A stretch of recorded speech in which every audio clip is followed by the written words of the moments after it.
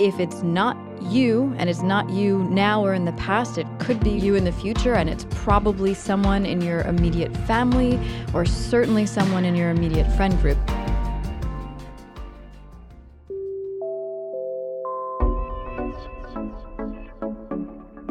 Welcome to Teach Me Something New. I'm your host, Britt Morin, and this is a production of iHeartRadio and Brit & Co. All my life, everyone's told me I should focus on being good at one thing. But the truth is, I'm curious about a lot of things. But how do you learn about everything? The answer? Make the world's best experts teach you in less than an hour. So come along with me as we all learn something new. In today's episode, we're chatting with Dr. Rebecca Brockman, one of the world's leading neuroscientists who is pioneering the creation of preventative treatments for depression. My husband Dave also happens to be her co-founder of a foundation called Sunrise, which aims to one day cure the disease.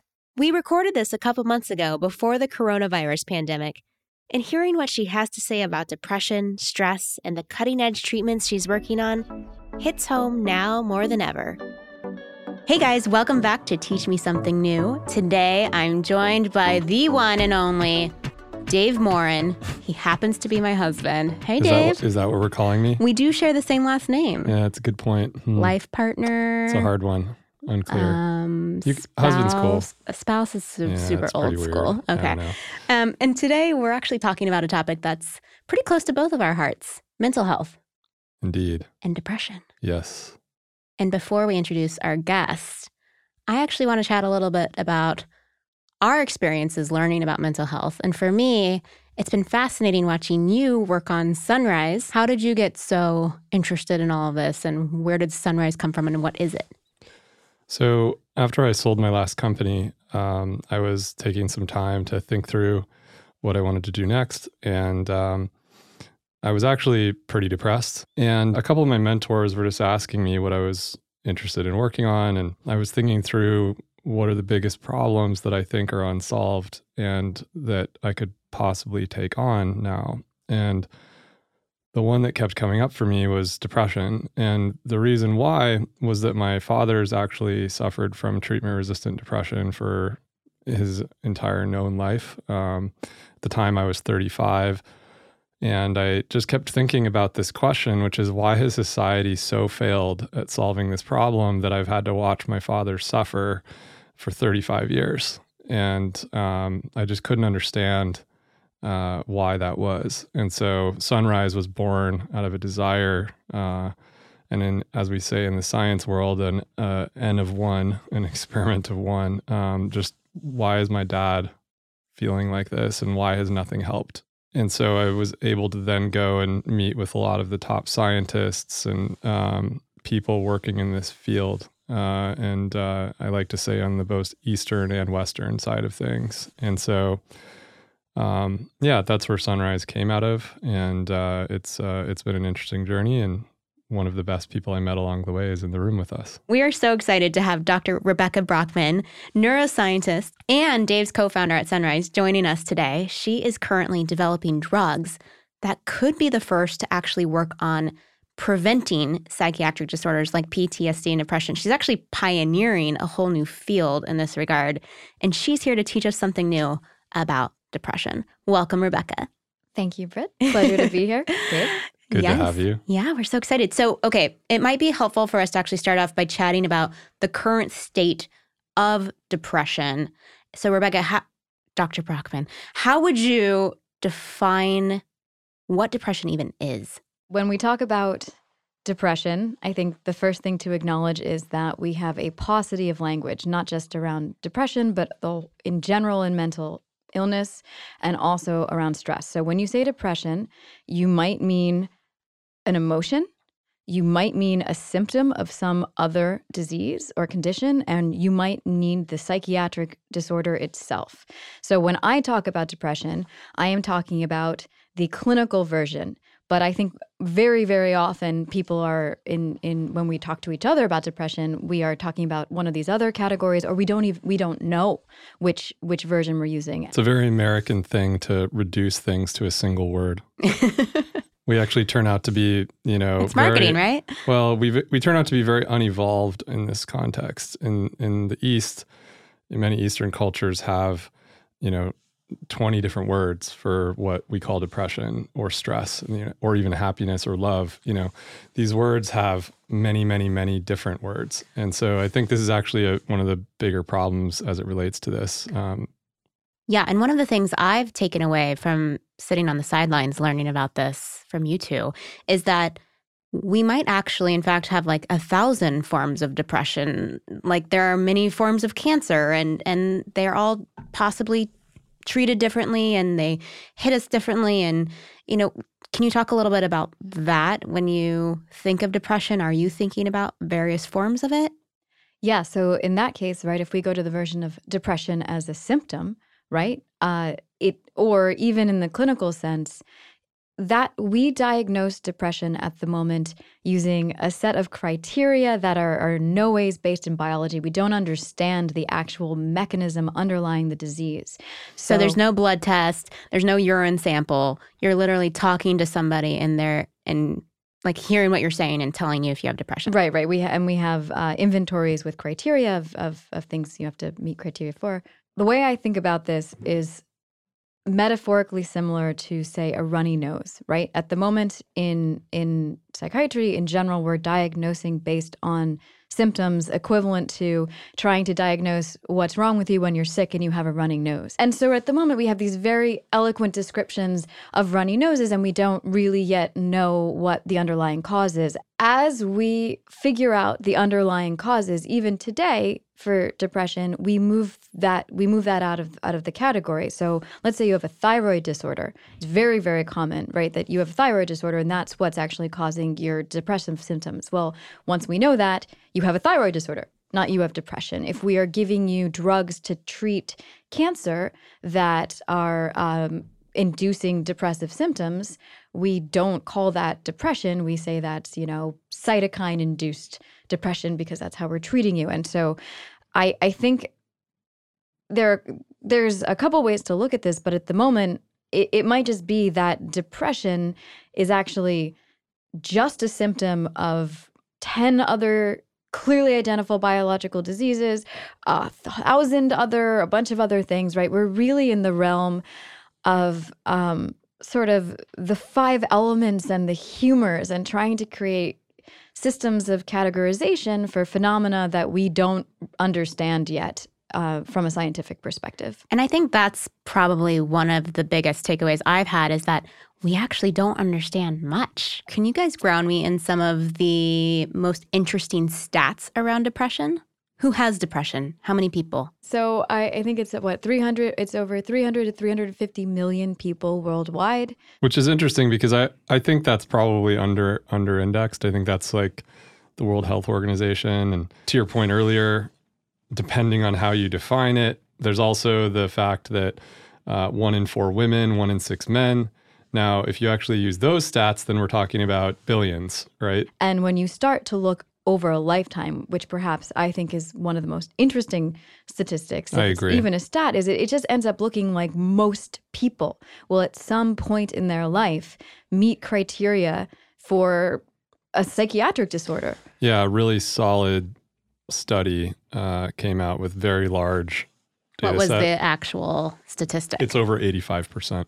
In which case, it's everyone. It's so common that, sure, I think we still categorize it as disease, but you're getting into really interesting territory when this is a phenomenon that most people experience, and yet you'd have no idea how common it is from the way we talk about it. Mm-hmm. And so this is where it's perhaps not a stat, but I think the take home from those statistics is that if it's not you, and it's not you now or in the past, it could be in the future, and it's probably someone in your immediate family or certainly someone in your immediate friend group. So I think the take home to ground us is that everyone is touched by this, whether they know it or not, because not only is it stigmatized, it's a disorder such that it's particularly challenging to speak up for yourself, to advocate for yourself.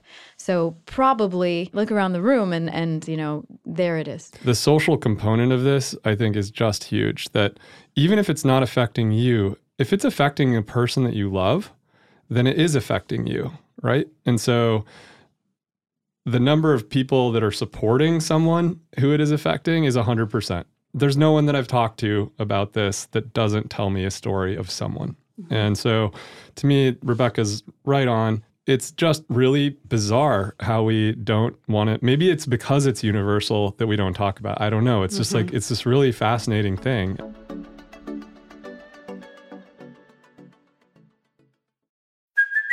Hey, it's Kaylee Cuoco for Priceline. Ready to go to your happy place for a happy price? Well, why didn't you say so? Just download the Priceline app right now and save up to 60% on hotels. So whether it's Cousin Kevin's Kazoo Concert in Kansas City, go Kevin, or Becky's Bachelorette Bash in Bermuda, you never have to miss a trip ever again. So download the Priceline app today. Your savings are waiting.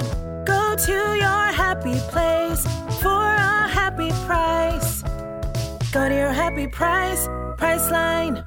Mom deserves the best, and there's no better place to shop for Mother's Day than Whole Foods Market. They're your destination for unbeatable savings, from premium gifts to show-stopping flowers and irresistible desserts. Start by saving 33% with Prime on all body care and candles. Then get a 15-stem bunch of tulips for just $9.99 each with Prime. Round out Mom's menu with festive rosé, irresistible berry chantilly cake, and more special treats. Come celebrate Mother's Day at Whole Foods Market.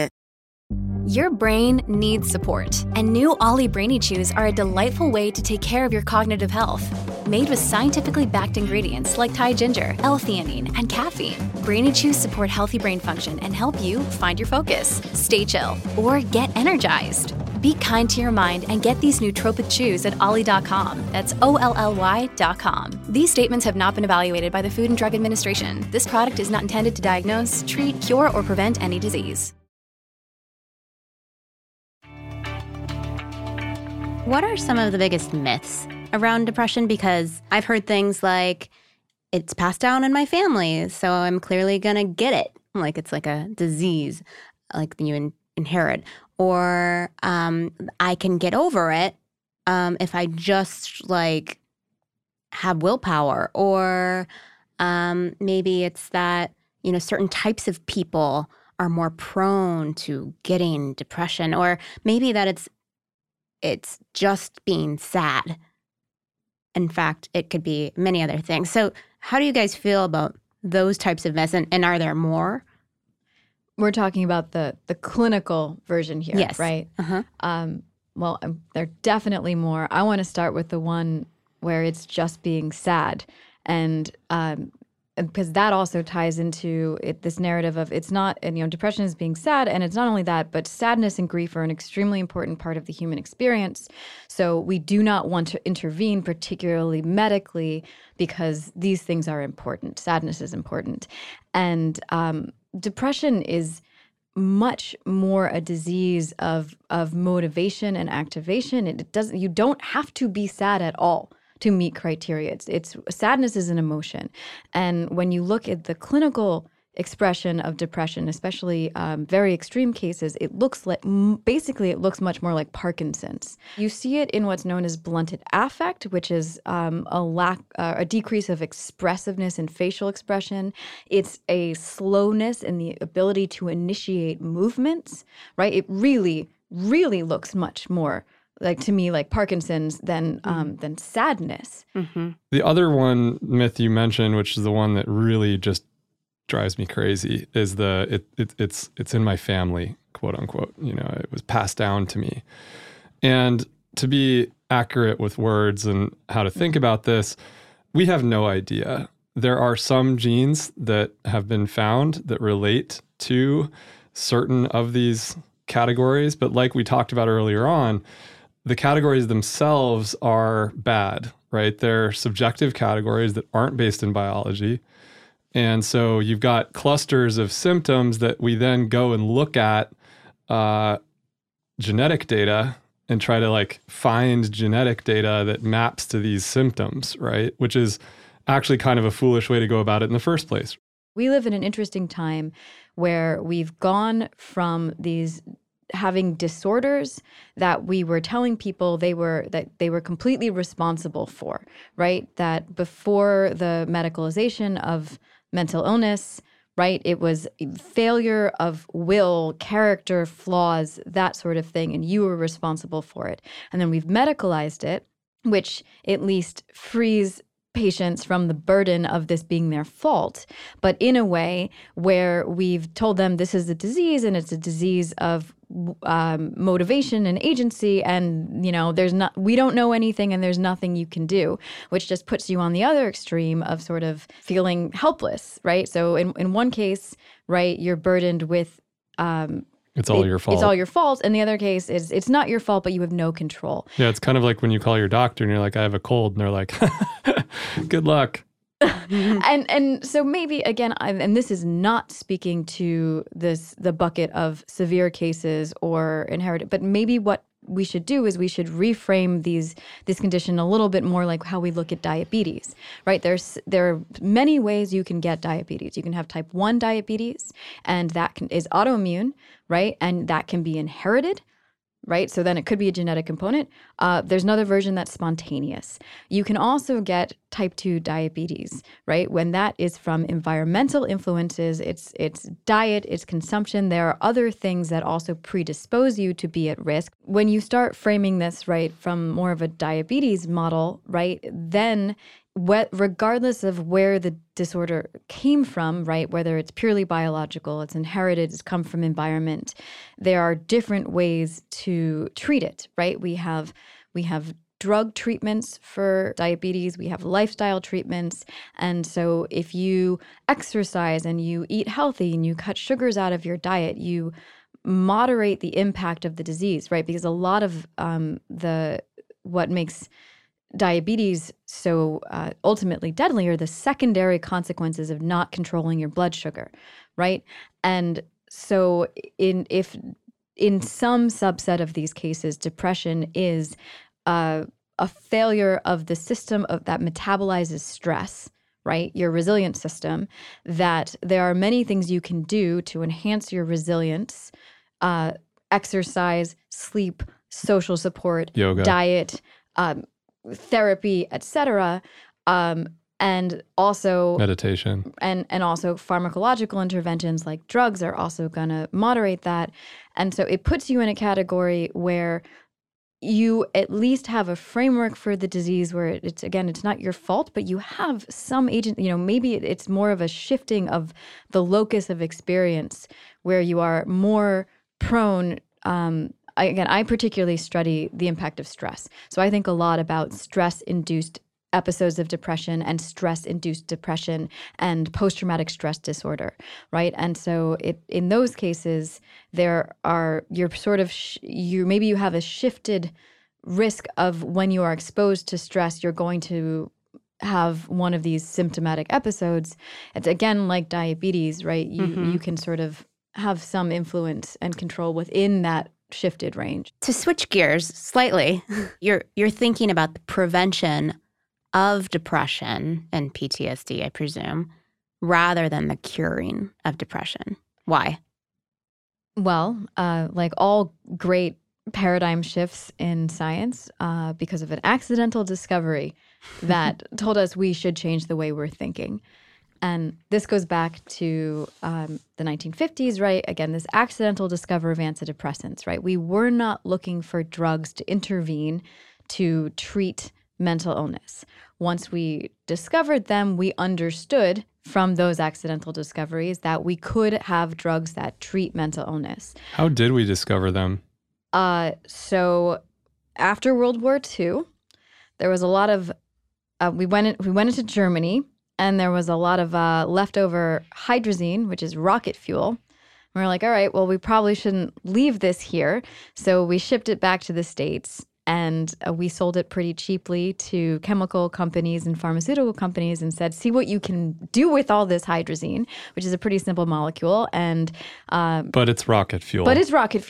And so we played around with it and we came up with some pesticides and antifungals, spandex, and also a whole bunch of drugs that we decided to test on tuberculosis because at the moment, at that time, tuberculosis was killing, a significant percentage of the population. And so most new drugs were actually just tested to see if they worked. So we had these drugs, iproniazid, which was this hydrazine-based drug, and we took it into our tuberculosis wards or our sanitariums, and we gave them to patients. And the patients felt so much better, right? They in fact, in some cases were elated. They were dancing in the halls. There's one. I also love the way that scientific papers are written in the 1950s versus now. So they have these incredible narrative accounts of things. They're really interesting. So in one paper, they're talking about how one patient, in fact, got on the loudspeaker system to proclaim how amazing this drug was to the other patients. So anyway, this was all happening, but the drug actually wasn't treating tuberculosis. The patients were still dying. And so they reported this initially as a side effect. It was a negative side effect that they called euphoria. And from that, they discovered that actually these drugs could elevate mood. And then they started using them to treat depression. A negative side effect called euphoria. Yeah. I love that. So you can thank rocket fuel for antidepressants and yoga pants.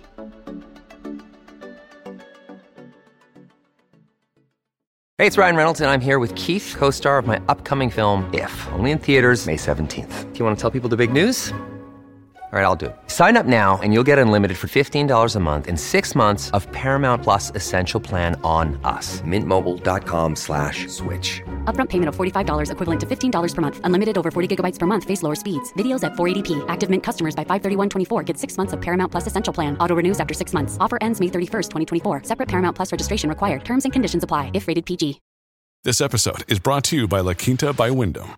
Your work can take you all over the place, like Texas. You've never been, but it's going to be great because you're staying at La Quinta by Wyndham. Their free Bright Side breakfast will give you energy for the day ahead. And after, you can unwind using their free high-speed Wi-Fi. Tonight, La Quinta. Tomorrow, you shine. Book your stay today at LQ.com.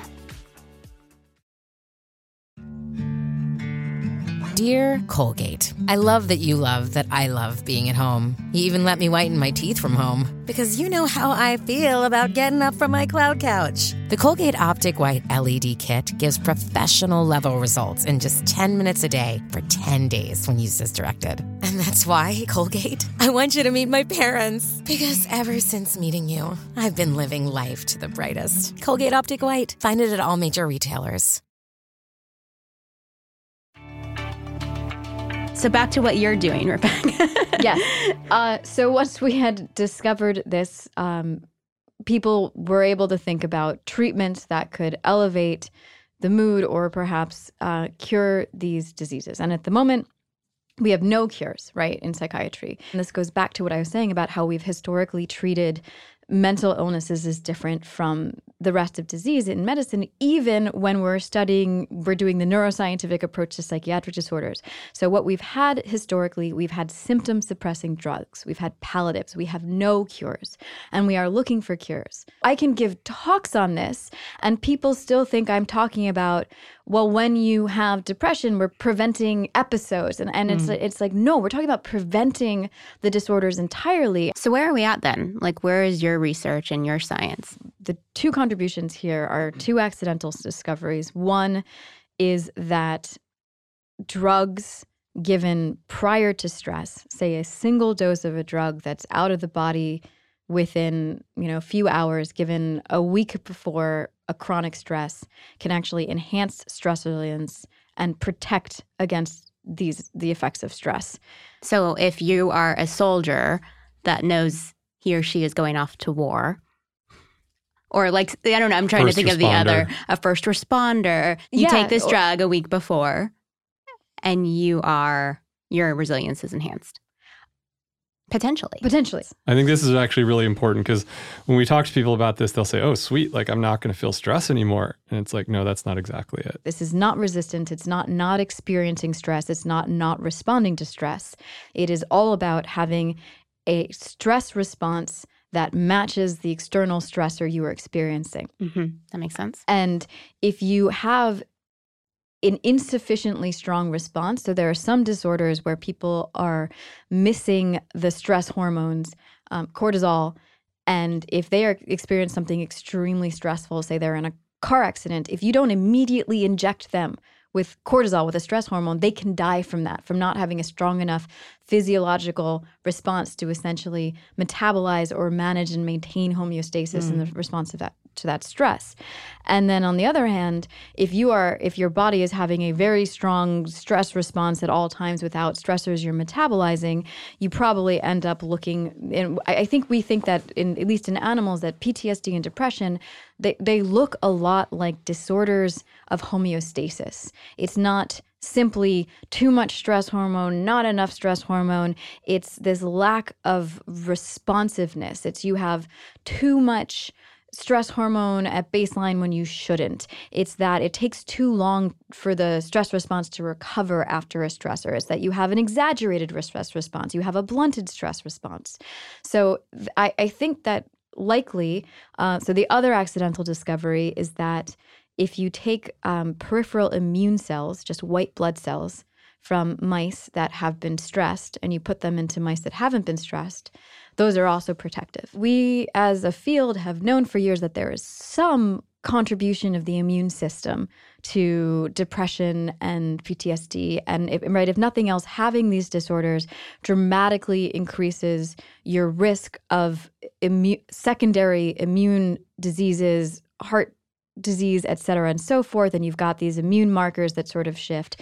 But it's been really unclear what the causal role is. So we have this thing we like to do in basic science where you just take the thing you're trying to understand and you either turn it off or turn it on and try and understand what changes basically from just flipping that switch.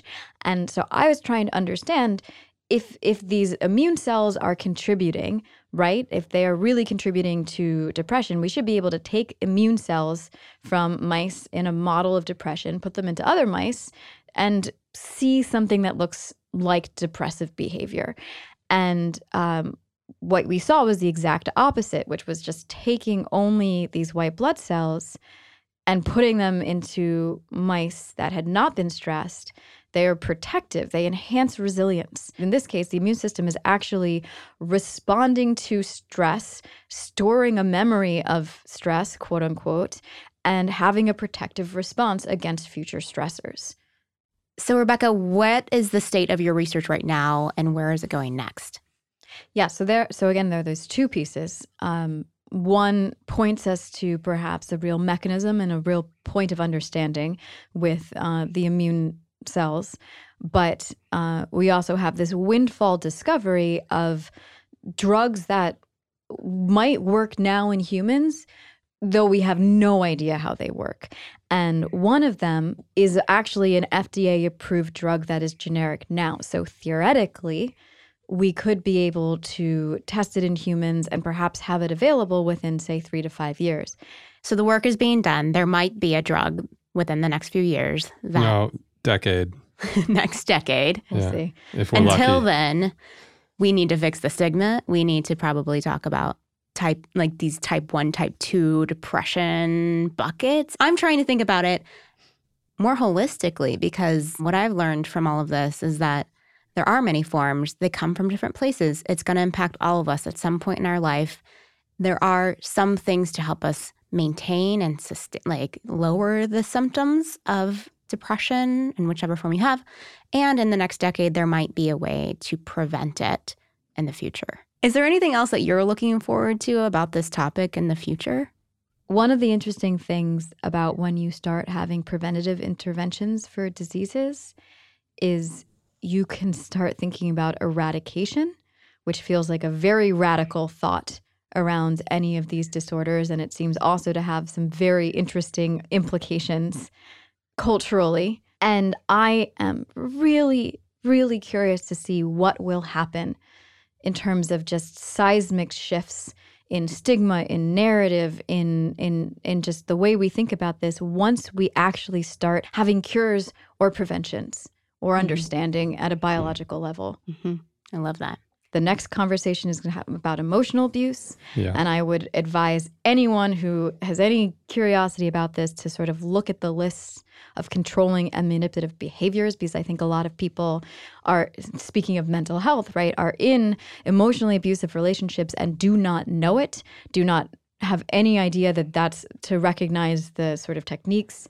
And I think the last thing I'd throw out, because this one's come up in the past 2 weeks, is this concept of silencing the self.